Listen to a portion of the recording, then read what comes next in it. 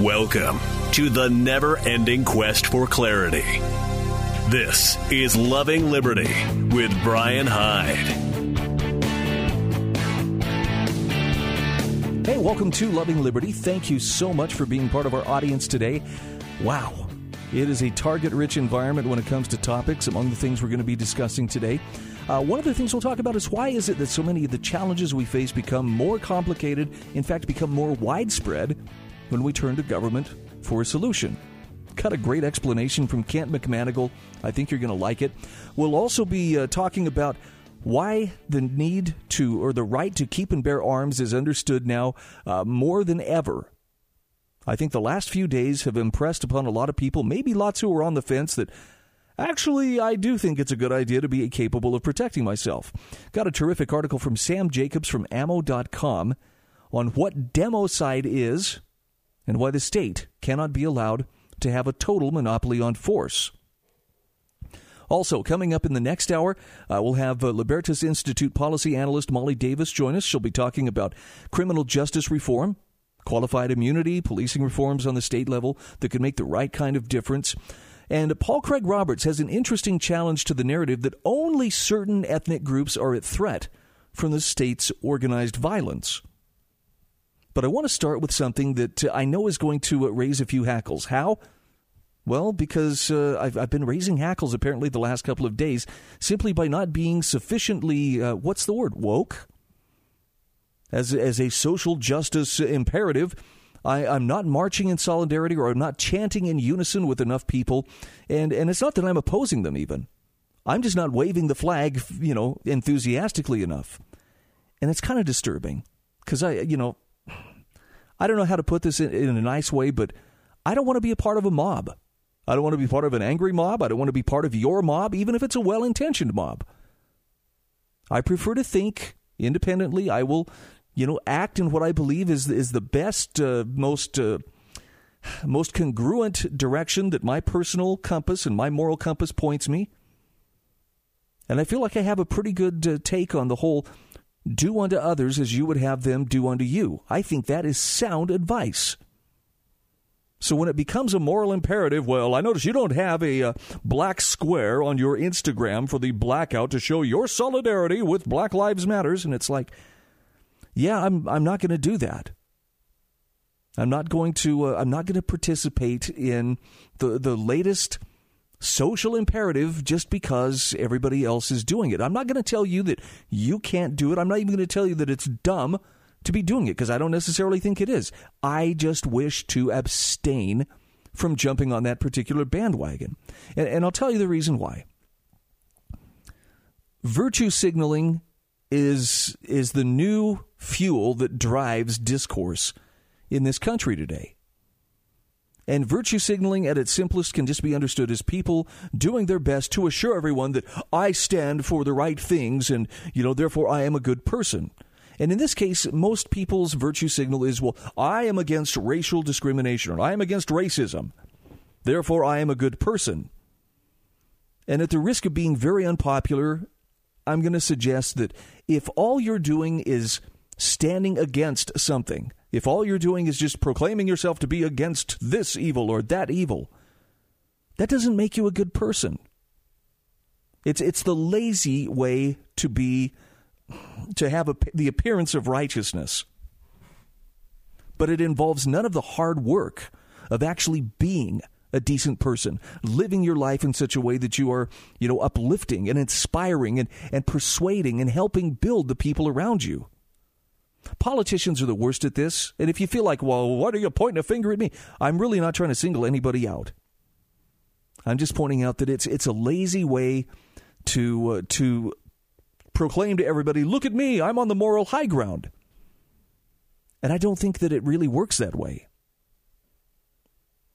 Now, you can feel free to disagree. There's no need for anybody to agree with me. I had to kind of get that off my chest. It's just, I don't know a nice way to say no thank you. I don't want to jump on the bandwagon. It's not because I oppose you. It's not because I think you're wrong.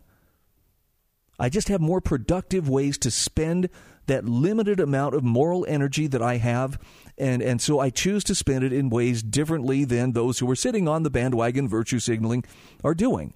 If it makes them feel better, that's great.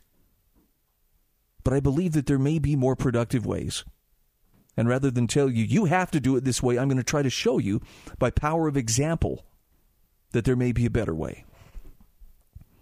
One of the things that concerns me is, the idea that accusations of racism or, the preoccupation with racism has kind of become, it's become almost a psychosis. And this is not to say that there aren't genuinely racist attitudes out there.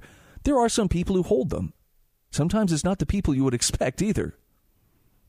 I think back a couple of years ago, do you remember when Roseanne Barr, who built a very successful career over 30 years plus by sticking her finger in the eye of those who consider themselves her societal betters, with her blue collar,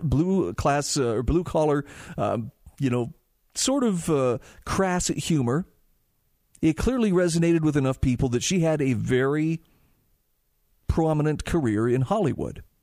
And then a couple years ago, she sent a politically motivated tweet comparing Valerie Jarrett to the Planet of the Apes or something like that, or an unholy brotherhood between the Muslim Brotherhood, an unholy union between the Muslim Brotherhood and the Planet of the Apes. And it was a politically motivated tweet. It was certainly not nice, but everybody who was on the virtue signaling bandwagon went nuts and insisted, well, it's a racist thing that she was doing. And I don't know that necessarily that was the immediate conclusion that everybody should come to. Some people will, but I think it's the people who are inclined to look for racism in everything. And I would remind you, genuine racism is rooted in a belief of one's inherent superiority over someone of a different race. It's a manifestation of that pack mentality that some collective narcissists still cling to as an excuse to dominate or to disenfranchise anyone who isn't sufficiently similar to or supportive of their tribe. So it's not an accident that the most predictable accusations of racism or newly discovered racism always seem to originate from the people who are most preoccupied with race. And like I say, this isn't denying that there aren't instances of true, racial discrimination out there. But like the little boy that cried wolf, the people who cry racism at the drop of a hat do themselves a disservice by rendering the word meaningless through misuse. Instead of drawing attention to situations where objectively measurable harm is being done, accusations of racism have become kind of an ideological bludgeon that we use to beat people up or to gain power over others. And those spurious accusations stifle the open exchange of ideas in which irrational or even poorly informed ideas could be superseded with better ones. In other words, the answer to making popular truths which are sound and to expose those which are unsound is to encourage other people to speak freely.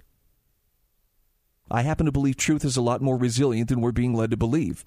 Justice Louis Brandeis explained in the case Whitney v. California, the fitting remedy for evil counsels is good ones. If there be a time to expose through discussion the falsehood and fallacies to avert the evil by the processes of education, the remedy to be applied is more speech, not enforced silence.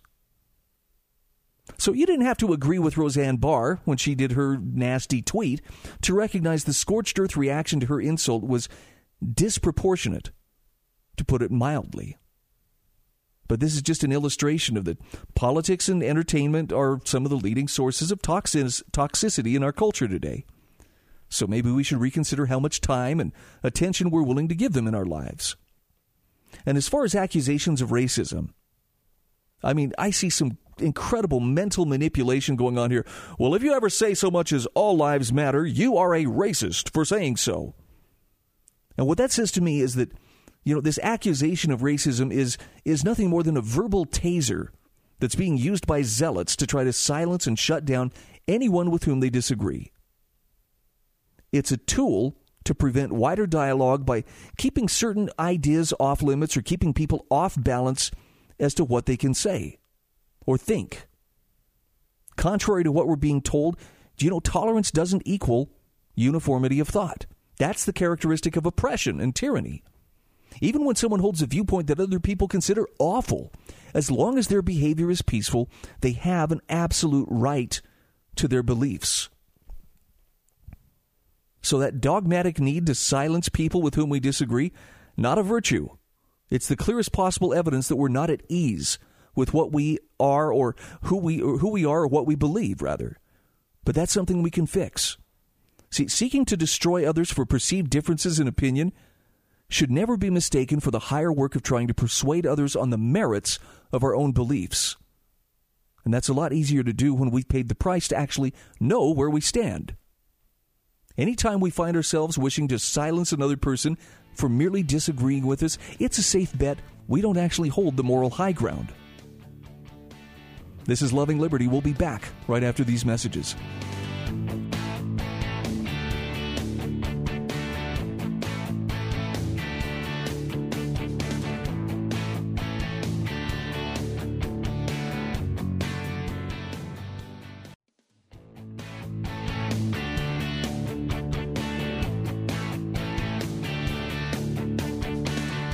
And once again, we are back. This is Loving Liberty. Please hold your calls until the next hour. We will open up the phone lines at that time, and you can hold forth on pretty much anything that you want to. All right, since I'm on a bit of a roll here and already, rubbing some people the wrong way, I guess I'm going to double down on this.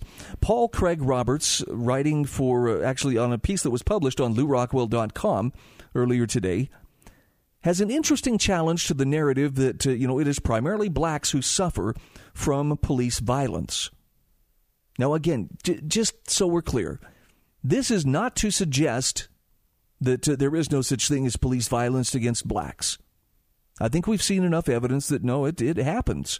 And maybe they're even disproportionately targeted, pulled over, questioned, or suspected. But I want you to hear how Paul Craig Roberts puts this, because there's more to it. We have this bad case of tunnel vision right now because of the trauma of seeing what happened to George Floyd, because of the unrest, the riots, and so forth. A lot of people are not thinking very clearly. They're running on emotion. They're running on anxiety. So here's what Paul Craig Roberts has to say. He says, Americans are so brainwashed that even some of my readers cannot believe that police violence affects more white people than black people. He says the majority of victims are white, but disproportionately, blacks are a smaller percent of the population. They are black. In turn, he says this disproportion can be explained by the fact that according to U.S. Department of Justice statistics, blacks commit a disproportion of homicides. Being only 13% of the population, blacks commit 52% of murders. Consequently, police regard confrontations with blacks as being more dangerous to police, and this affects police behavior. Now, he has links to back this up. And I understand some statisticians would say, well, now, are we talking 52% of murders that are solved? Because apparently only about 50% of homicides are solved. Okay, I'll let you noodle out the numbers. But consider this. These are recent statistics provided by Statista. He says, as I have explained, Americans are unaware of the facts for these reasons. The prostitutes, that's his reference to the media, do not report, except locally, police violence against white people because it does not fit the white racism explanation. Number two, he says, unlike blacks, white people tend not to protest. Whites have not been educated to regard violence against themselves as racism or something specifically to do with being white. Moreover, there is no national reporting or days of national news coverage of police violence used against whites, so no one, white or black, is aware of the extent of police violence against white people. Therefore, white people tend to give police the benefit of the doubt. White complaints are also restrained by the fear that coming down too hard on the police will make police more hesitant and less effective in law enforcement. And number three, he says identity politics that dominates our time has no interest in destroying its white racist explanation of U.S. society. Indeed, the strengthening of the racist explanation of America is the purpose of the New York Times 1619 Project. Interesting. I'll post a link to this article so you can follow the links for yourself. It's not something that I expect everybody to agree with, just a little bit different point of view. And I know there's a lot of jockeying going on right now on social media for who is more pious than thou when it comes to social justice. I think Paul Craig Roberts has a pretty solid take on most of this. definitely worth considering. What you do with the information after that, well, that's up to you. All right, let's take a moment here to talk about why it is that so many of the challenges we face tend to become even more complicated and widespread every time we turn to government to solve them. Kent McManigal has just a gift for being able to distill this down into the essence of what you need to understand about government.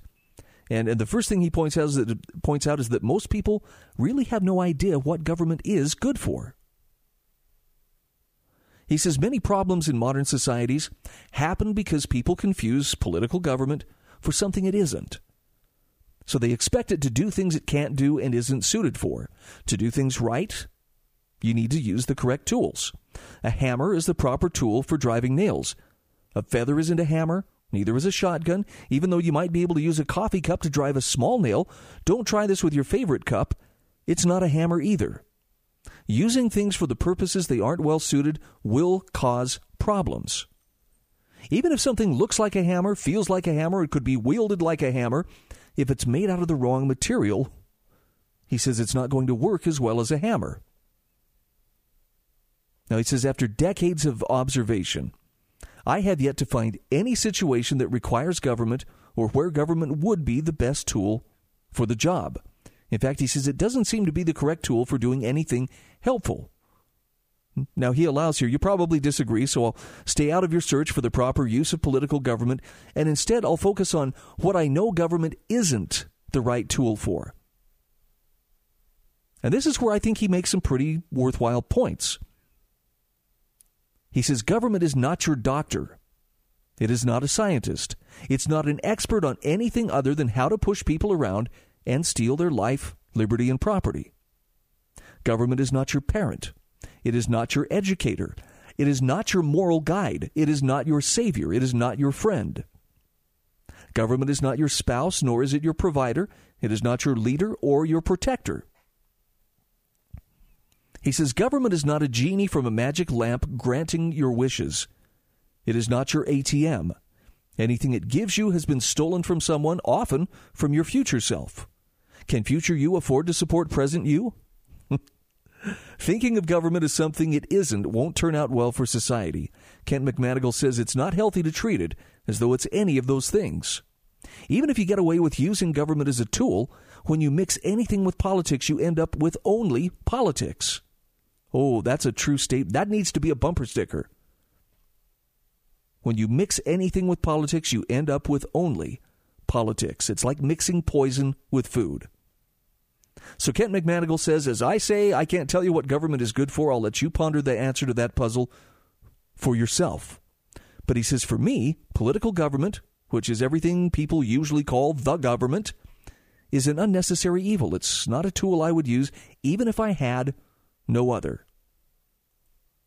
Now, I recognize that's a pretty harsh stance. I myself would likely disagree, at least in the sense that I'm one of those weirdos who believes that proper government, as in properly limited government, can actually be a stabilizing influence and a blessing in the lives of the people that it serves. But that's the key word. Not the people it rules, not the people it controls, not the people it manages, but the people that it serves. And it can only do so if it is limited and kept within its proper forms. About the time you start to make government the arbiter of, this is right, this is wrong, this is acceptable, this isn't, and I'm not talking about punishing actual harm to someone or enforcing contracts. I'm talking about when you try to enforce attitudes or beliefs. That's a very, very poor use of government. I've actually had a couple of productive discussions with friends in the last few days about how politics has a tendency to poison everything.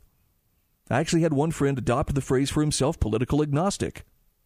That makes me happy because it shows me he's thinking about this in more than just that silly left-right paradigm that we all have spent way too much time in. But there's a deeper discussion, too, and this kind of comes back to the idea of, what if there is racial prejudice? How can we fix this once and for all? And the problem with that question is the answer that immediately springs to most people's minds is there's got to be a way we can incorporate government to make that happen. I don't think that's a proper use of government. Here's why. I want to live in a virtuous society. I want to live in a society where people do unto others as they would have done unto them, where they consistently make choices to be good people. Not because they've been coerced, not because they've been manipulated, but because they freely chose for themselves. And I mean really had the choice. I could go this way or I could go that way, and they choose a good way. Because that is where authentic virtue is found. Unfortunately, too many people think government is going to be a tool for creating authentic virtue. It ain't going to happen.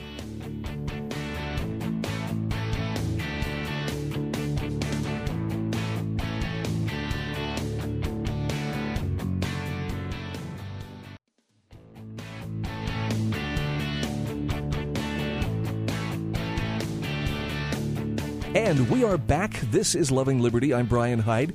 So I'm going to shift gears now. We're going to talk a little bit about the Second Amendment, probably one of the more timely subjects that we can cover. And there was a friend of mine who sent me a little article yesterday. This is from the NRA, so take it for what it's worth. I know some people kind of have a knee-jerk reaction. Oh, the NRA, I can't believe a word they say. But I think this is backed up by other facts as well, and I think this would hold up whether it was the NRA telling you this or, Sarah Brady telling you this. The first half of 2020 has seen a record amount of firearm sales. Well, you kind of knew that, right? Roughly 40% of those sales being first-time firearms owners. What that means is more than 2 million Americans are now first-time gun owners. And I'm thinking after what we saw in the last few days, we're going to see another record set this month, just like the record set in May was a record over last May. In fact, my friend who sent this says, I think sometimes liberals must own stock in gun manufacturing companies. Interesting. I don't know if that's the case or not. I do know this. A lot of people have come to the realization that when it counts, when the chips are down, government will not be there to protect you. A tweet that I have seen making the rounds, and I believe this is a legitimate one, was someone called the police to report, hey, we've got looters trying to break in. And the police said, we've got our hands full, do what you have to do, and hung up. Now, this is the same kind of thing that happened back in 92 in Los Angeles with the riots that followed the Rodney King verdict. Same kind of thing. People learn. It set gun control back, as Rush Limbaugh said at that time, 20 years. Although actually about 2 years later, here came, the Clinton administration and the so-called assault weapons ban. The Brady Law was passed the year prior to that. So it didn't set it back that far. But right now, people have seen there is uncertainty, there is violence, and they don't want to take a chance. And, you can tell it's a very telling thing when a very hardcore anti-gun state like New York has a picture in the news. I'm trying to remember if it was Long Island. I think it was in Long Island. Maybe it was in Brooklyn. But it was a line of people standing in line to buy a gun. A 2-hour wait just to get into the store. 50 people standing in line. Somebody's feeling pretty motivated right now. And I'm not going to suggest that, it's just, heat of the moment or they're angry about something. Nope. Their eyes have been opened, and they've recognized the police are not going to be there for them in their moment of need. The primary responsibility for your well-being falls to you, and that's a good thing, as we're going to talk about. Sam Jacobs, writing for Ammo.com, has a marvelous essay. I'm going to share some excerpts of this essay with you. It's titled Democide, Understanding the State's Monopoly on Violence and the Second Amendment. Now, if you haven't heard the term democide before, this was a phrase that was coined by a historian by the name of R.J. Rummel. And it's the murder of any person or people by their government.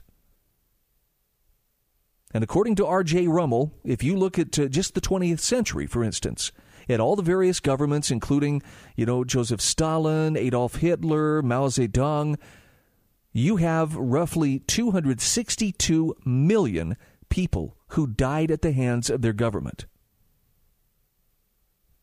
That's crazy. But what it means is states, meaning government, are statistically far more violent than individuals. And yet, most of us have been taught for most of our lives, well, now, only the state should really have a monopoly on violence. Every hardcore gun control advocate believes that if we could just get guns out of the wrong hands, but they never stop to think that maybe the wrong hands are those state actors. They only want to take them away from private citizens because obviously the state is responsible enough to handle them. What was that number again? 262 million people died at the hands of their governments in the 20th century alone. Democide. Now let's talk a little bit about the history of democide, because it's a pretty inclusive term here. Government killings tend to have mixed motivations. It could be religion, it could be ethnicity, politics, sometimes overlapping. As Sam Jacobs says, after all, do the motivations even matter? Democide treats all mass killings at the hands of one's government as a single crime, which allow us to better compare apples to apples. He writes, democide may be a practice as old as time, but it reached new depths in the 20th century. This is when warfare became mechanized and, as pointed out by anarchist philosopher Hans Hermann Hoppe, war shifted from being about property disputes over pieces of lands into ideological crusades. Democracy versus monarchy, or liberalism and communism versus fascism, are great examples of this. He says, while the act of governments killing their own citizens is not unique to this century, the concept of democide was first formulated by Rudolf Rummel, a late professor emeritus of political science at the University of Hawaii and frequent Nobel Peace Prize nominee. He studied the political violence of the 20th century with an eye toward doing all he could to end it. And in doing so, he quickly noticed that not all mass killings committed by governments fell under the heading of genocide. And as stated above, the differences between mass killing for religious, political, and ethnic reasons are often difficult to separate from one another. So Rummel found a far more elegant term in democide which could easily refer to all of this and more. Now, here are some surprising conclusions based on empirical study over a period of 15 years that Rummel discovered. He penned 6 books on the subject, publishing his abstracts and statistics on his website. By the way, there's a link in this article. It's a free resource. You can check it out for yourself. You can vet this information. The major conclusions that Rummel came to were that despite their other shortcomings, Western liberal democracies excelled over all other form of governments in 2 major respects. Number 1, democratically elected governments were the least likely to kill their own citizens. And number 2, democratically elected governments do not wage war against one another. Now, he employed a broad definition of democide, which included not just lining people up and shooting them, but also deliberate neglect, intentionally poor policy, or even forced labor. Hence, the Holodomor, a planned famine, which is widely agreed upon to have been the result of deliberate Soviet policies directed against Ukrainians, fits squarely in the camp of democide. And although he was an outspoken proponent of international liberal democracy and a critic of communism, Rummel did not support going to war for the sole purpose of replacing a dictatorship with a democracy. Far and away, though, the worst offenders in the world of democide are communist regimes. The Soviet Union, the People's Republic of China, the Khmer Rouge in Cambodia all enter the million-plus club and rank among the most democidal regimes in human history. Other forms of dictatorships, ranging from fascist to quasi-Marxist third world nationalism, also rank high, with the autocracy of the Ottoman Empire being a relative outlier. The other major example of democide is from a monarchy is the Belgian colonial authority in the Congo, which took place at the hands of a constitutional monarch, not an absolute one. Now, the point here is, while Western liberal democracies are by no means beyond rebuke, they're comparatively innocent when it comes to democide. And what's more, Sam Jacobs reports most democidal deaths at the hands of democratic powers tend to happen during times of war. This would be things like the firebombing of Dresden. Western democracies have been known to act with undue care or even bloodlust with regard to rival nations. But they're not known for wholesale mass slaughter of their own citizens or that of other nations. And while this certainly doesn't make the victims of modern liberal democracies any less tragic, it does result in an overall body count that's much less than totalitarian regimes and military dictatorships. Incidents like the storming of the Branch Davidians or Ruby Ridge are noteworthy as aberrations, shocking scandals precisely because of how far they fell outside of democratic norms. So, you want to see the tail of the tape? Here are some statistics. Here's a look by the numbers of who the worst offenders were. Communist China, under the stewardship of Mao Zedong, has the ignoble honor of being the most democidal regime in human history, to the tune of 65 million people killed. That includes 30 million during the Great Leap Forward alone. Second is the Soviet Union with 29 million deaths. This breaks down into 20 million under Stalin, 9 million under Lenin, and 7 million in the Holodomor. As stated above, Hitler comes in third with official estimates of the total dead ranging from 10 million to 12.5 million. 10 other countries killed somewhere between 1 million and 10 million of their own people between 1900 and 1987.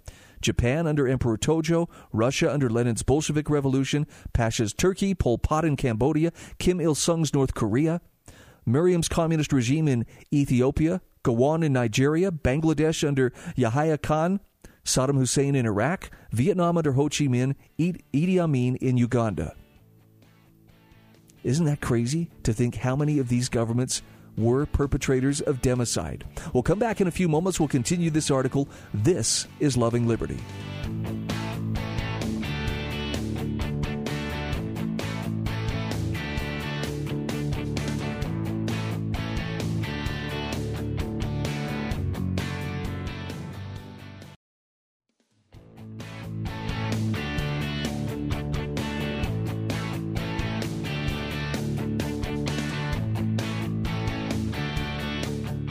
Hey, once again, we are back. This is Loving Liberty. Thanks again for joining us. I hope you're finding this article interesting. This is from ammo.com, written by Sam Jacobs. Democide. Talking about how the state's monopoly on force is countered by the Second Amendment. I think it's very timely advice. And if I could be so bold as to say this, I don't want to get conspiratorial here, but I think one of the driving forces of a lot of this unrest are these revolutionaries. Now, you may call them Antifa. I think that that's probably the most likely explanation. They are Marxist to their core. They want to do away with police departments. They want to do away with capitalism. They want a monopoly on force. Based on what I have seen, just of their conduct in the various demonstrations, their tactics to go victimize people who have not personally harmed them. Just indiscriminate, rage and violence against innocent people. I think these are the kind of people against whom you would not ever want to give up your guns. You would never want to surrender that right to keep and bear arms. And my prediction is if Donald Trump loses in the election this coming November, you are going to see not just Antifa, but the whole political left coalesce around an absolute imperative to disarm the American public as quickly and as violently as possible to consolidate that control of power. They know that a people who are armed cannot be subjugated. So, I hate to sound so stark, but I believe strongly that's the reason why you don't give up that natural right to keep and bear arms.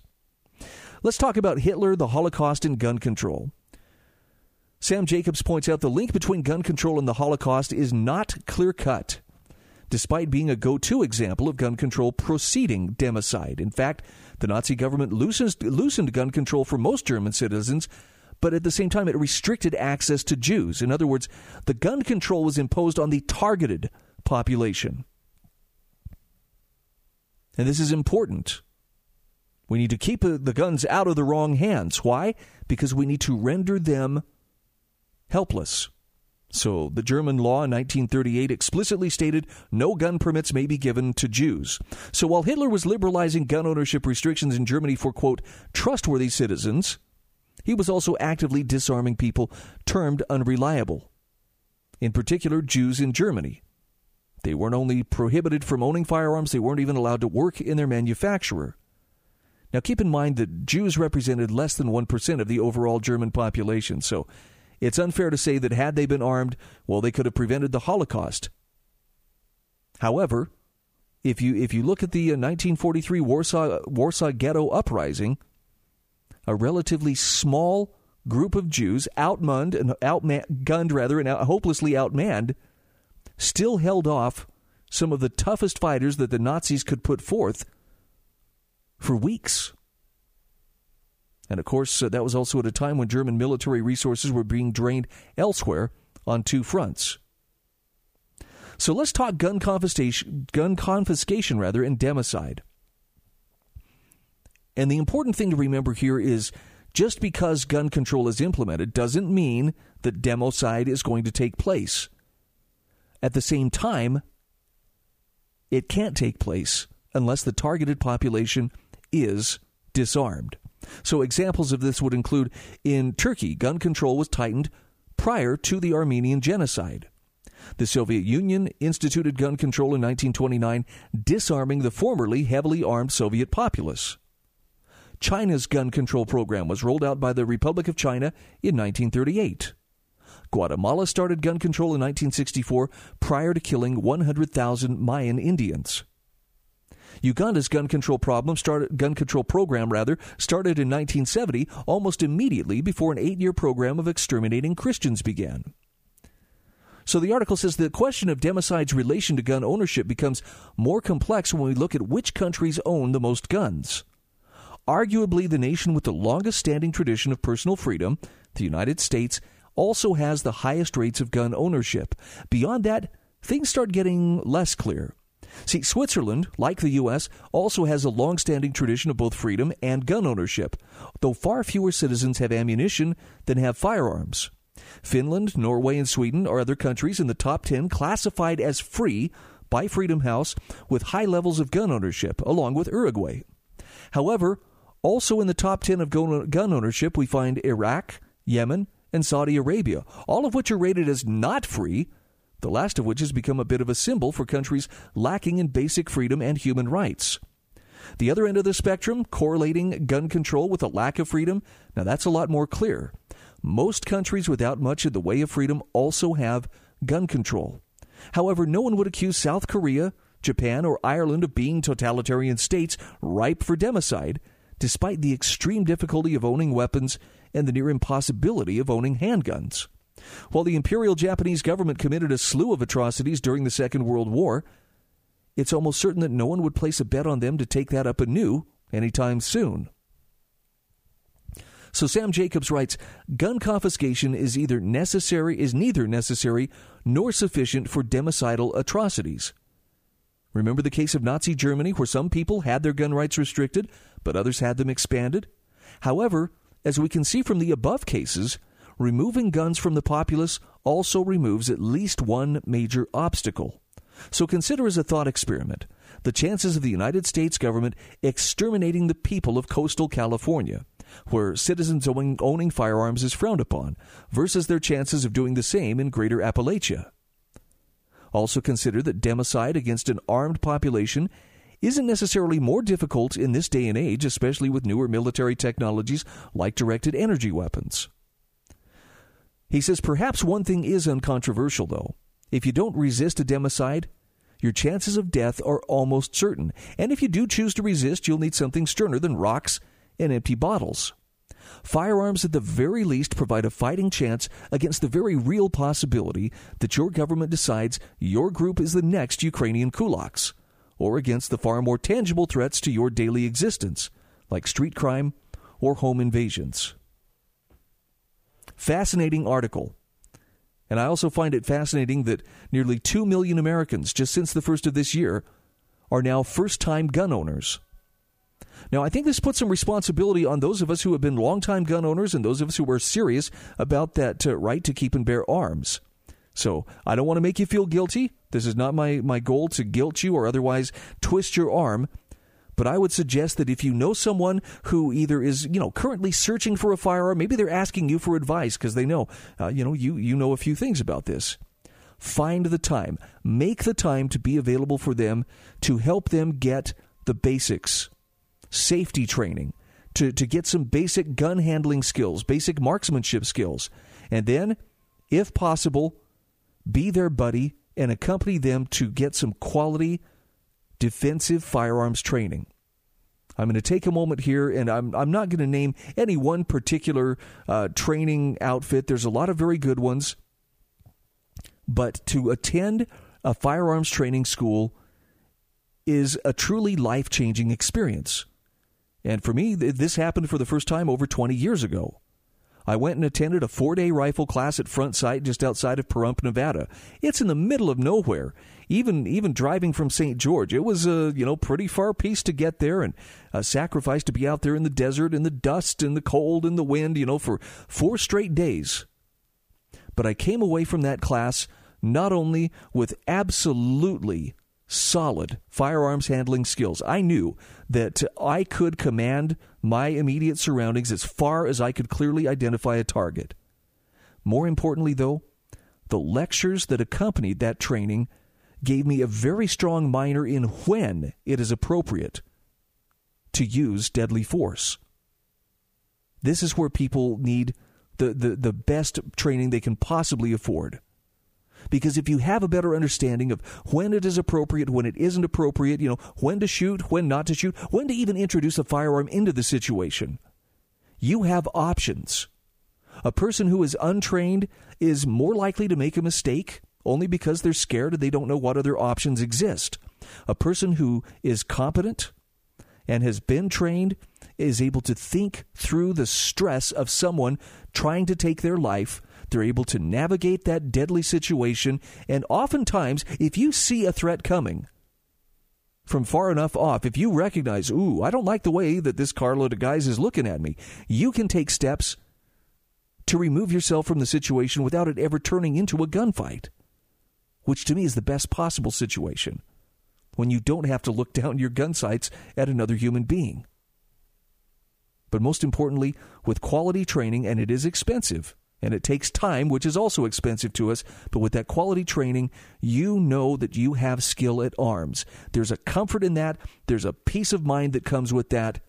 And it's something you definitely want to share with those who are new to the firearms scene. So consider making yourself a mentor and help those who are new gun owners become competent gun owners.